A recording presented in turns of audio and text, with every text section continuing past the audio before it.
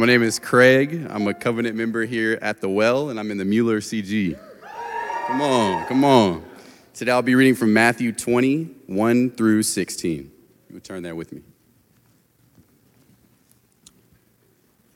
For the kingdom of heaven is like a master of a house who went out early in the morning to hire laborers for his vineyard. After agreeing with the laborers for a denarius a day, he sent them into his vineyard. And going out about the third hour, he saw others standing idle in the marketplace. And to them he said, "You go into the vineyard too, and whatever is right I will give you." So they went. Going out again about the 6th hour and the 9th hour, he did the same. And about the 11th hour he went out and found others standing. And he said to them, "Why do you stand here idle all day?" They said to him, "Because no one has hired us." He said to them, "You go into the vineyard too." And when evening came, the owner of the vineyard said to the foreman, "Call the laborers and pay them their wages, beginning with the last up to the first." And when those hired about the 11th hour came, each of them received a denarius. Now when those hired first came, they thought they would receive more, but each of them also received a denarius. And on receiving it, they grumbled at the master of the house, saying, "These last worked only 1 hour, and you have made them equal to us who have borne the burden of the day and the scorching heat." But he replied to one of them, "Friend, I am doing you no wrong. Did you not agree with me for a denarius? Take what belongs to you and go. I choose to give to this last worker as I give to you. Am I not allowed to do what I choose with what belongs to me? Or do you begrudge my generosity? So the last will be first and the first last." This is the word of the Lord.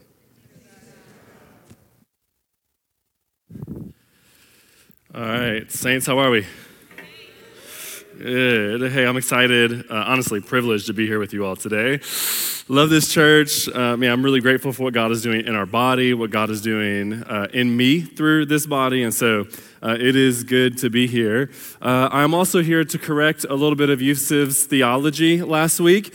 He had us all boosting Starbucks stock by 2%.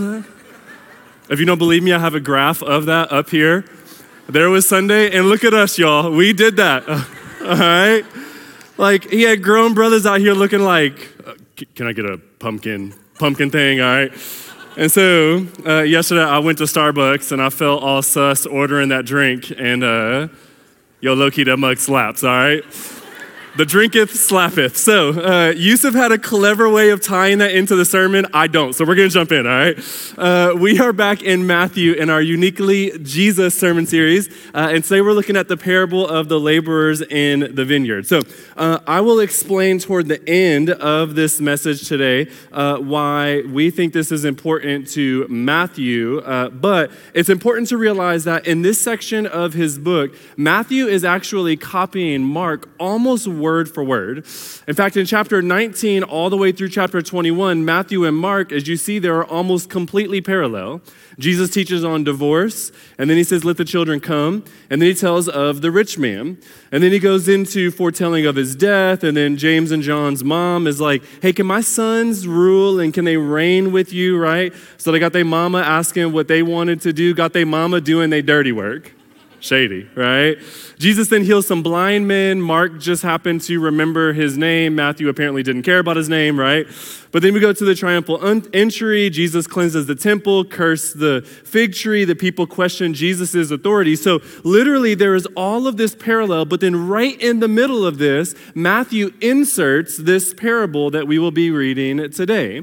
And so this parable must mean a lot to Matthew if he would kind of break sequence and interject it in the midst of everything else that is happening. And it is significant to Matthew, and we'll see why here in a second. And so let's go ahead and process through this parable some, okay? You'll notice that this parable is one of those like brain twists, right? Just like a lot of Jesus's parables is meant to reorient our framework around different things that Jesus might be talking about, like eternal life or what truly matters or justice or forgiveness or riches, or as Yusuf talked about last week, it's meant to reorient our perspective as to what actually matters. And Jesus is is telling us here in the midst of this parable that he's going to kind of upside down our world just a little bit, and he's going to shift our perspective some. And so we see right in verse 1, we got to notice what he's talking about. He says the kingdom of heaven is like this, okay? And so this parable, it's meant to give us perspective on our future, on our eternity. It's meant to give us an idea of what the kingdom will be like, and therefore, what you and I should be trying to inaugurate now, for the kingdom should come on earth as it is in heaven. So we are talking about the kingdom here. He says the kingdom of heaven is like a master who, this is clearly Jesus or God, who goes out and finds laborers. This is clearly us, Christians, those who are followers of Christ. Which, just really, really briefly here, isn't it insane that upon you entering into the kingdom, simultaneously you get this offer to serve a king and to make an impact in the kingdom of God? Like think about what's saying here. Like you got saved, right? But when God did that, he redeemed not just your soul, but he also gave you a purpose. He allowed you to serve the kingdom. And now what you are doing is impacting the kingdom of God with our ratchet selves, y'all. Right? Come on now. Like you and I know that we do not deserve that privilege, and yet God gives us that grace anyway. What we are doing is laboring for God. We are rich towards God, as Yusuf talked about at the end of the sermon last week. What you do matters, family. Praise God. Right? And so this man goes out, the worker or the master, and he hires some cats, and he agrees to pay them a denarius for the day. Now, a denarius was a good, respectable wage, okay? It wasn't like minimum wage. It was a respectable working salary. Now, that's a really important point for later in the parable, so keep that in your head there, okay? And he goes out later around 9 a.m. and he realizes that there are other people that are standing there idle. Now that word idle is also a very important word because it's a little bit of a harder word to translate. But when we hear the word idle in English, particularly in this context, we tend to think of the word lazy, okay? But the context of this word does not signify laziness at all. Idle here actually signifies somebody who was unwanted. They were not wanted by others, so they had nothing to do. Okay, they were undesirable in that sense, but not to Jesus, right? Not to God. They may have been undesirable to others, and therefore they didn't have a purpose, or they didn't have a way to provide for their families, or in the context of this story, to provide for their eternities, and yet God saw them as valuable. You may be in this world and feel like no one wants you, like you don't have something to do for the kingdom, like you don't have something to offer. But this parable tells us God wants you, family. Like Jesus wants to hire you. He wants you in the kingdom of God. And he's coming back to the marketplace again, notice that there, to go out and to find you. You see, here's the interesting thing here, is that all of the tenses in verse 2 made it seem like the master actually hired everyone that he needed for the day. He did not need to hire anyone else, and yet here he is in the marketplace looking once again to hire more people. In other words, God had no reason to hire you, family, right? Like he already had everything that he needed. He did not have a need to hire you, but he did have a desire to hire you. He wants you in the vineyard. He wants you in the kingdom of God. Can you taste this graciousness, family? This kindness of God towards you? Like, God did not need humanity, right? And yet he saves us. And God did not need to save Gentiles, and yet he saved us. And God did not have to wait 2,000 years for you to be born and then another 25 years for you to finally come to faith before he accomplished his purposes. He had no need for you, and yet he has desire for you, family. This is good news about our God. God wants you, beloved. Like, I feel like someone's soul needs to hear that this afternoon. God wants you. Despite everything else, despite what you are telling yourself, this story would tell us something totally different. That God wants you in the vineyard. You are wanted by God, okay? I'm ahead of myself. Let's keep going. So he hires some cats, 9 a.m., right, or the third hour, noon, 3 p.m., and 5 p.m., or the 11th hour. So the Jews, they worked from 6 a.m. until 6 p.m. And so the 11th hour, or 5 p.m. in our context, that's at the very end of the day. Now, Jesus, or the master's question here of like, why do you stand here? It's not a condemning question, right? He ain't like, why you standing here? Right? Jesus ain't hood, okay? Because their answer gives us a key to that. They say, hey, no one wanted us. And so there's that idea of idol again, not being wanted. We are the downcast ones. We are the ones that are left out. We are the ones that nobody wanted. And Jesus says, not in the kingdom of God, right? The kingdom of God is like everyone is wanted by God. God desires all people in on the family. You are welcome into the kingdom of God to come in, know the King, and make a difference, beloved. That is good news this afternoon. And so the evening then comes after they do this work, and he's like, hey, go pay these cats, last two first, okay? Now, that's a really important phrase there. Jesus says he's given us a clue that we're going to circle back around to here in a moment. And so the dudes that he hired at 5 p.m., they receive a denarius, a whole day's wages, though they got hired at 5 p.m. And so those who got hired first, they like, hey, right? They call their spouses, hey, baby, put on your dress. We're going to Ruth's Chris tonight, right? They started checking the sneakers out. They was planning on buying them new Jordans, all right? And then they got a denarius, and then they were salty, okay? Because let's be real, I would have been too. And so then they grumbled, it says, because they didn't go to men's and women's retreat and learn how bad grumbling is, all right? And they was like, yo, dog, like we was out here in this blistering Palestinian heat, okay? And these other cats, they was just chilling, probably shooting dice in the marketplace. This is not fair, is what they say. And you know good and well that you would say the same thing, right? Like, because this story is intentionally set up to mess with our minds, because let's keep it real. It doesn't seem fair, right? Like it doesn't, okay? Like that's not how life is supposed to work in that way. Like, listen, I get paid more than Travis, okay? Like, because I've planted a lot. I've been here for 10 years. I have more responsibilities than Travis has. Travis is a resident. It doesn't mean that one of us is more or less important. It just kind of makes sense. I don't think anybody would be like, oh, that's weird, right? And yet, here we are. Jesus is like, yeah, that's not what the kingdom of heaven is like. And it begins to reorient our minds a little bit. And I'm tempted to be like, well, wait a minute then. Why in the world am I serving you right now? Right? Like I'm dying, y'all, serving in this church. Like literally. Like, ask my wife how many gray hairs this season alone has put on my face. It's a lot of them, literally dying, okay? I'm laying down my life. And you're saying that homie who got saved when he's 88 on their deathbed that we're getting the same thing? Right? That just seems unjust, okay? Maybe you're holier than I am, but I'm like, give me my money, right? Okay, and now if God were the way that a lot of us would paint him to be in our minds and in our hearts, then as we're complaining, the God that we paint would be like, boy, I should smite your tail. Or whatever version of God you have. My God kind of hood, you know what I'm saying? Right? You're complaining and you're like, yes, sorry God, okay? But that's not how our God responds, right? He doesn't even respond to all of them. Notice that all of them are complaining, but he looks at one of them, already a gracious act, and then he says, friend, to them, okay? Hey, I know this is hard to understand, but I love you.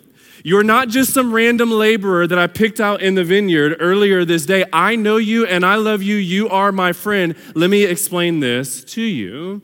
God is gentle. He's lowly. He's gracious. He's kind. He says, hey, we agreed to this, right? This is a good wage, actually. I'm not being unfair to you. And can we be real? Right? Like, technically, God is not being unfair, but doesn't it still seem a little bit unfair? Right? Like, it's like, okay, yeah, technically you're being fair. Technically, you are fulfilling your contractual agreement. But doesn't it leave you feeling a little bit like, wait, what? What are we talking about here? Okay, this is a mind twist parable. And the way that Jesus is trying to reorient our minds around what the kingdom of heaven like is insane, y'all. It is insane, okay? Ask Yusuf or Jenna or Hannah. I was freaking out in the office this week when I found out what he was doing here. Like, I couldn't control myself because it's an unbelievable upside down when we see what I think Christ wants us to see here. In fact, I began exegesis this week telling my team, I have no true idea what this parable really means or how I'm going to teach it, okay? I understand a little bit, I understand some of the principles, high level, but I have no idea what God is really wanting to do. And then we prayed, and I feel like the Holy Spirit completely unfolded some really cool things I haven't seen before. So I'm going to try to lay this out for us, okay? But I'm going to be candid up front. I learned this 6 days ago. So we're going to journey together a little bit, amen? Amen. Give me some grace, okay? There are two significant things in this story that totally twist this story on its head, okay? The first idea is that this is intentionally set up by Christ to be a mind twist. Jesus is saying the kingdom is not how you expect it to be. It does not operate the way that you think the kingdom should operate like. You are the worker who thinks it should operate like this. I worked the longest, therefore I should receive 5 denarii since this dude received 1 because I worked longer, but it doesn't work like this. We get paid the same. But that's not a bad thing if you see the kingdom rightly, if you can reorient your mind around what Christ is actually saying here. In fact, the kingdom of heaven, if we paint it like that in terms of fairness, is going to be a really terrible kingdom that you may not want to be a part of. But if it's how Jesus paints it, then I think that all of us will want to be there as fast as humanly possible. It is far more beautiful than we can imagine. And so if it's how the master thinks it should be, then what he says in verse 4 is really key. He says, I give you whatever is right, okay? If that is how the kingdom is, then the kingdom of heaven is profound because it depends on what the master thinks is right. But once you realize what the master thinks is right, you will worship Jesus forever, family. So journey with me here, okay?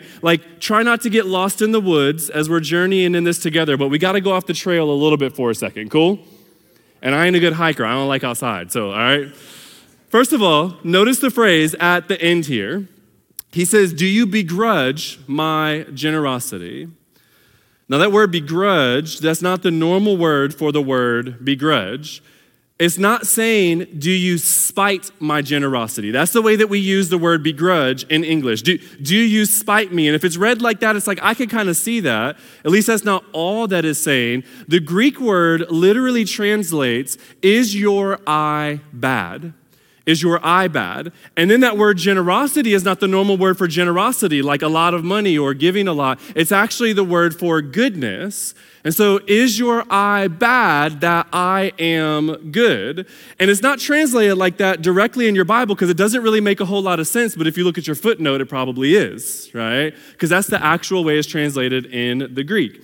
In other words, what Jesus is saying is, do you see things the way you should actually see them?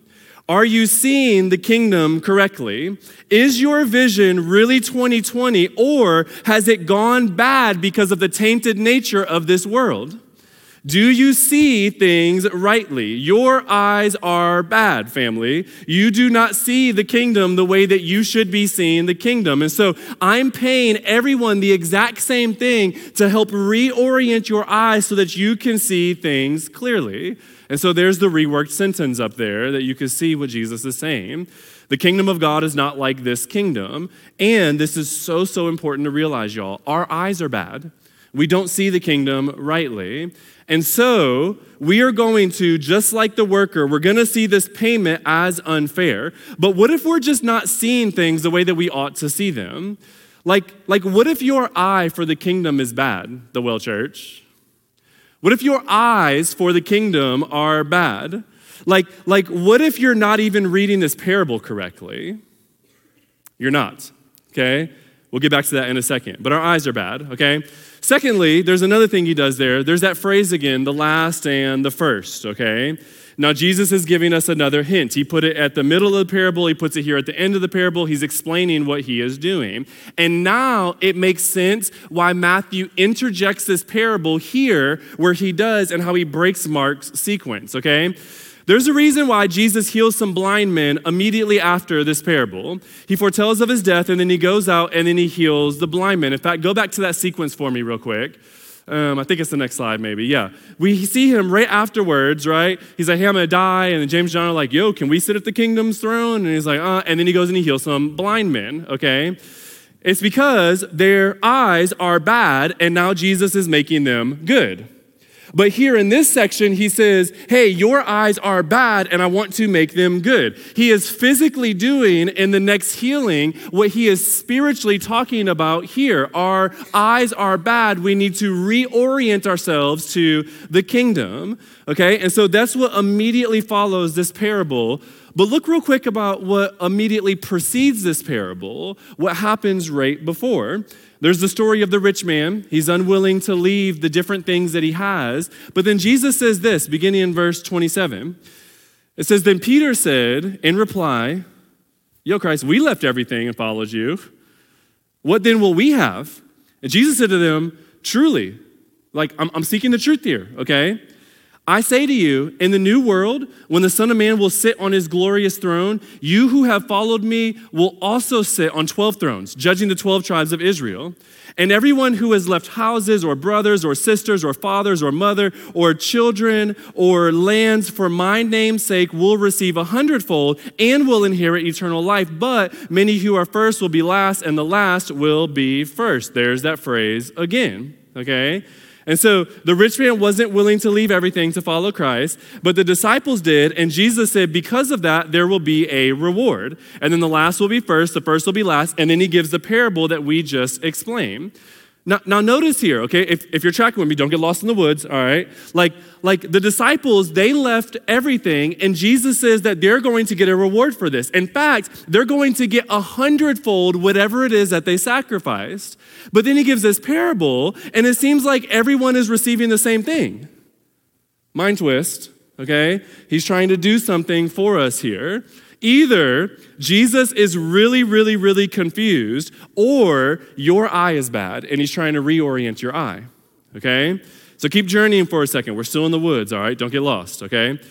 There's a lot of directions you could apply this parable, okay? For example, I'll give you a few. It is easy to not want others to have the same level of grace, the same level of forgiveness, the same level of intimacy with God, the same level of giftings or whatever it might be than we received who work harder than the other people as they receive it. We deserve God's grace or blessing or his kindness because we've been in the field longer, but think about the wickedness of our hearts there, y'all. If that's the position of our hearts, you forgot that you were unwanted at the beginning of the day. Like God, you had no reason being in the field in the first place, and yet God invites you in, so you should want this same grace for everyone. And so we can apply this saying, hey, listen, the grace that we have received, we want that over others as well. The forgiveness that you have received, you should want that over others as well. The same mercy, the same gifting, the same blessing, the same intimacy with Christ, because you and I shouldn't have a job in the first place. And this is true. That is a way you can apply this parable, but I don't think it's the full thrust of what Jesus is saying here. He's saying our eyes are bad. That one's kind of easy to see, okay? Or you can apply this in the context of hope. It should give hope to the last ones that are hired. Like you may be older in this room thinking you wasted away your life, but Jesus gives the same grace to you, friend. He wants you in the kingdom of God. Or maybe you are one that thinks you've done too many bad things as if Christ cannot redeem your life, but he still has a work for you to do, beloved. He still wants you into the kingdom of God. So this could be applied to hope. But I don't think that's the full thrust of what Jesus is doing there. Or you can apply it to the context of work, laboring for the kingdom. This story shows us there is a work to be done. We are the laborers. We are in a vineyard. Jesus intentionally chose you to labor away with him. That is good news, family. You have a work to do. You have purpose. That is awesome. Get in the game, right? We should not be a people who are hired by God's grace, but then we work as if we're still unemployed, right? Like we should get in the game. And we could apply it like this as well. You could also apply it with the outcast theme that we already talked about. These were the outcasts, the ones that no one wanted. So you may feel like nobody wants you, but God does, family. God wants you. And all of these are good. And they're all right applications. And there's actually a whole lot of other applications that you can pull from this. But I think there's a way deeper application, y'all. I think that Jesus, in his mastery, is trying to get us to understand the gospel. Because here's what he says, the kingdom of heaven is like something, okay? And so if the kingdom of heaven is inaugurated by the gospel, then this story is not a picture of the workers mainly, it's actually a picture of the master mainly, okay? By looking at the workers, you get some good principles. There's some good application, but there's a way richer story, y'all. The kingdom of heaven is like the master of a house. The kingdom of heaven is like a master. We spent our whole time focusing on the laborers, and Jesus said, the kingdom is like a master. We're focusing on the wrong thing. Our eyes are bad, y'all, right? We focus on ourselves. Listen, all the commentaries that I read, all of them were focusing on the laborers in the vineyard, right? In fact, your subtitle in your Bible probably reads, laborers in the vineyard, right? And yet right away, Jesus says, hey, the kingdom of heaven is like a master of a house. In fact, notice how he ends this parable with all of these I and me pronouns that he emphasizes. He says, cannot I do what I want? And look at what I am doing. And notice my reward. And it's I, me. This is a picture of me. This is a picture of Jesus. It isn't a mistake then that immediately after this parable, Jesus foretells of his death the third time, because the last will be first. This is a parable about the master. The kingdom of heaven, it's like him, okay? Here's the deal. The theme of divine generosity is heightened if we understand the first century Palestinian context, okay? Day laborers, they had no protection, y'all. All right. In fact, at least slaves, at least they had the covering of their masters. But day laborers, they had no social welfare program. Okay. There was no unemployment benefits. There were no unions to protect laborers' rights. This isn't the Midwest, right? And here's the further reality of this understanding. The landowner had everything he needed in verse 2. We already said that, okay? In verse 3, he's just going out there, and out of the generosity of his heart, he then hires the next three groups of people. He didn't need them. He already had what he needed. He just hired them out of generosity. Then he excessively pays them to re-highlight the generosity of the master's heart. In other words, God does not need to save us, family. He does not need extra work in his vineyard. He has everything that he needs without hiring another single worker. And yet he graciously hires more and more and more and more laborers in the vineyard, putting you into the vineyard and then paying you as if you were some of the first apostles doing the most gospel work when you and I we've been hired last, y'all. Right? Y'all tracking with me? God wants to be generous to us. This idea is not about us, it's about him and his generosity. This is what the parable is highlighting, because the kingdom of heaven is like him. It's benevolent. It is generous. See, when we apply the parable to ourselves, when we think about us over the master or over Jesus, then you are going to be all confused as to what's happening here. But if you realize what it's talking about, Jesus, it begins to be unbelievably rich, y'all. Okay, think about Matthew now. Why is this important to Matthew? Well, Matthew seemed to be last in this world, right? He was a tax collector. Nobody liked tax collectors. Everybody hated them, okay? And yet, then Matthew is invited in by God as if he was first, y'all. God wanted him, God loved him, and he invited him in. But then Matthew had to sacrifice everything as if he was last again. But then Jesus just promised him, in the kingdom of God, you will sit on thrones, is what he says to him, ruling with God. And you and I are in the same boat as Matthew. You see, we were last. We were not worthy to be saved by God. And if you think you were, you have a really warped perspective on the holiness of God.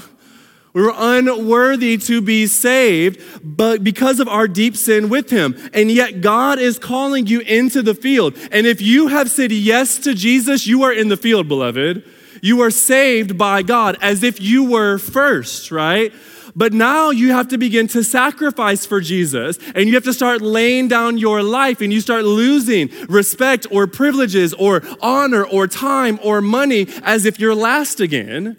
But Paul in 1 Corinthians chapter 15 says, look, if Christ hasn't raised, then we are a people to be most pitied. Why? Because we're sacrificing all this stuff.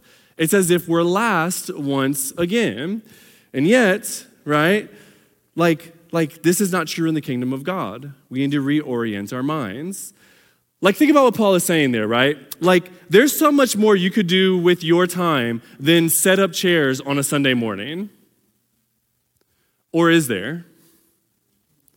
Or is there? Is that the most important thing that you can do? What if every single sacrifice was actually rewarded 100-fold? Do you see the kingdom rightly? Do you believe that, y'all? Like, I'm really asking your heart that, right? Like, do you believe that every single sacrifice that you are making for the king will be rewarded 100-fold? If I told you right now, I will reward whatever money you give me 100-fold, you'd empty your bank account, right? And here Jesus is saying this is true for us as well. Your sacrifice isn't actually sacrifice, it's really eternal investment. It's not sacrifice because though you're last, you'll end up being first. And so it may feel like you're losing, but you're not. You're really gaining everything, y'all. And so this parable, it messes with us because on the surface, it seems unfair if we think about the worker. But if we think about the master, y'all, gosh, this parable alivens. This story is not about you. It's about God. And yet, you get the benefits as if you were God. What? Right? So now, you're ruling on the throne with God. That's what's actually unfair. And yet, on the throne with God, one day you will be, according to Revelation. That's the end for all of us who believe in Jesus. You see, the real worker in this story, the gospel message here, is Jesus himself. Jesus is the only one who's really been working the entire day. Right? Jesus is the first worker. He's been working throughout all of eternity to save you and I. We are the last worker, and yet we get everything. What, y'all? I'm gonna throw this thing off this freaking stand. Okay, so now Tory's entitlement of like, well, I've been serving you for the last 30 years. It's like, yeah, okay, but Jesus has been working for all of eternity. I've been hired like 5 seconds ago comparatively, right? Like y'all, and yet you and I are on the throne as if we're God himself. That's what he just promised in the passages before and in the book of Revelation. You see, Jesus is the actual worker that faced the heat of the day, verse 12. He's the actual worker that went out and faced not just the scorching Palestinian sun, but the fires of hell themselves, so that you and I would be saved. And he looked as if he was last, y'all. And in some ways, he was. Because Jesus died drinking the wrath of God that you and I deserve.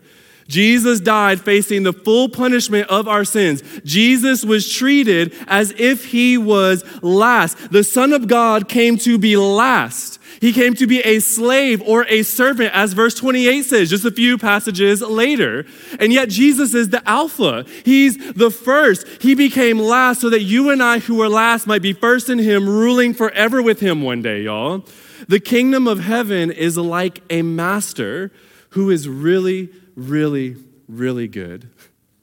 He is really good, who rewards 100-fold as if you are the first laborer, when in reality it's actually him. Jesus is the mastermind storyteller, and he asks, hey, is your eye bad? Are you seeing things clearly? Are you looking at the wrong thing? This whole time we're looking at the laborer, when in reality, you should be looking at the master. When we zoom into our lives, beloved, when this parable or this book or this walk with Christ, when it becomes about us, it gets all sorts of confusing and it seems unfair and unjust. But when it is about the master, everything opens up and you realize how privileged you are to be in the Vineyard, family. That you get the benefits of God. When the story is about the master and you fix your eyes on Jesus, man, oh man, does everything make sense, y'all? Everything makes sense. We are looking to our rewards when we should be looking to our reward, Jesus. And if you see rightly, then you will be able to run fully forever, y'all. You will endure in this life. If you focus on yourself, it will never seem fair because you are giving up a ton if you're a Christian. You're becoming last, right? But if you focus on the master and if you believe the master's promises and if you realize that the master gave up everything and he became last, but now he is the Alpha on the throne forever. He is at the right hand of God and that is your reward too. If that is the truth, then everything makes sense despite your sacrifice here on earth. And so, beloved family, the application of this parable, it's really, really simple. You should want to be in this type of kingdom.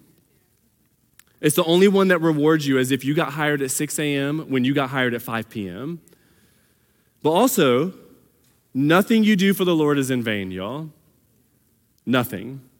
It will be rewarded 100-fold. You will get Jesus and all of Jesus' benefits if you endure with him to the end, and everything you give will be returned. And so I pray you'd invest in the kingdom for the rest of your lives. And remember that the kingdom of heaven, it's like a master. Don't let your eyes be bad on this earth, family. Focus on the right things. Focus on the right one, Jesus. Take your eyes off of yourself, put your eyes on Jesus, and your entire life will make sense. Amen? Amen. Hey, I love you guys. Let's pray.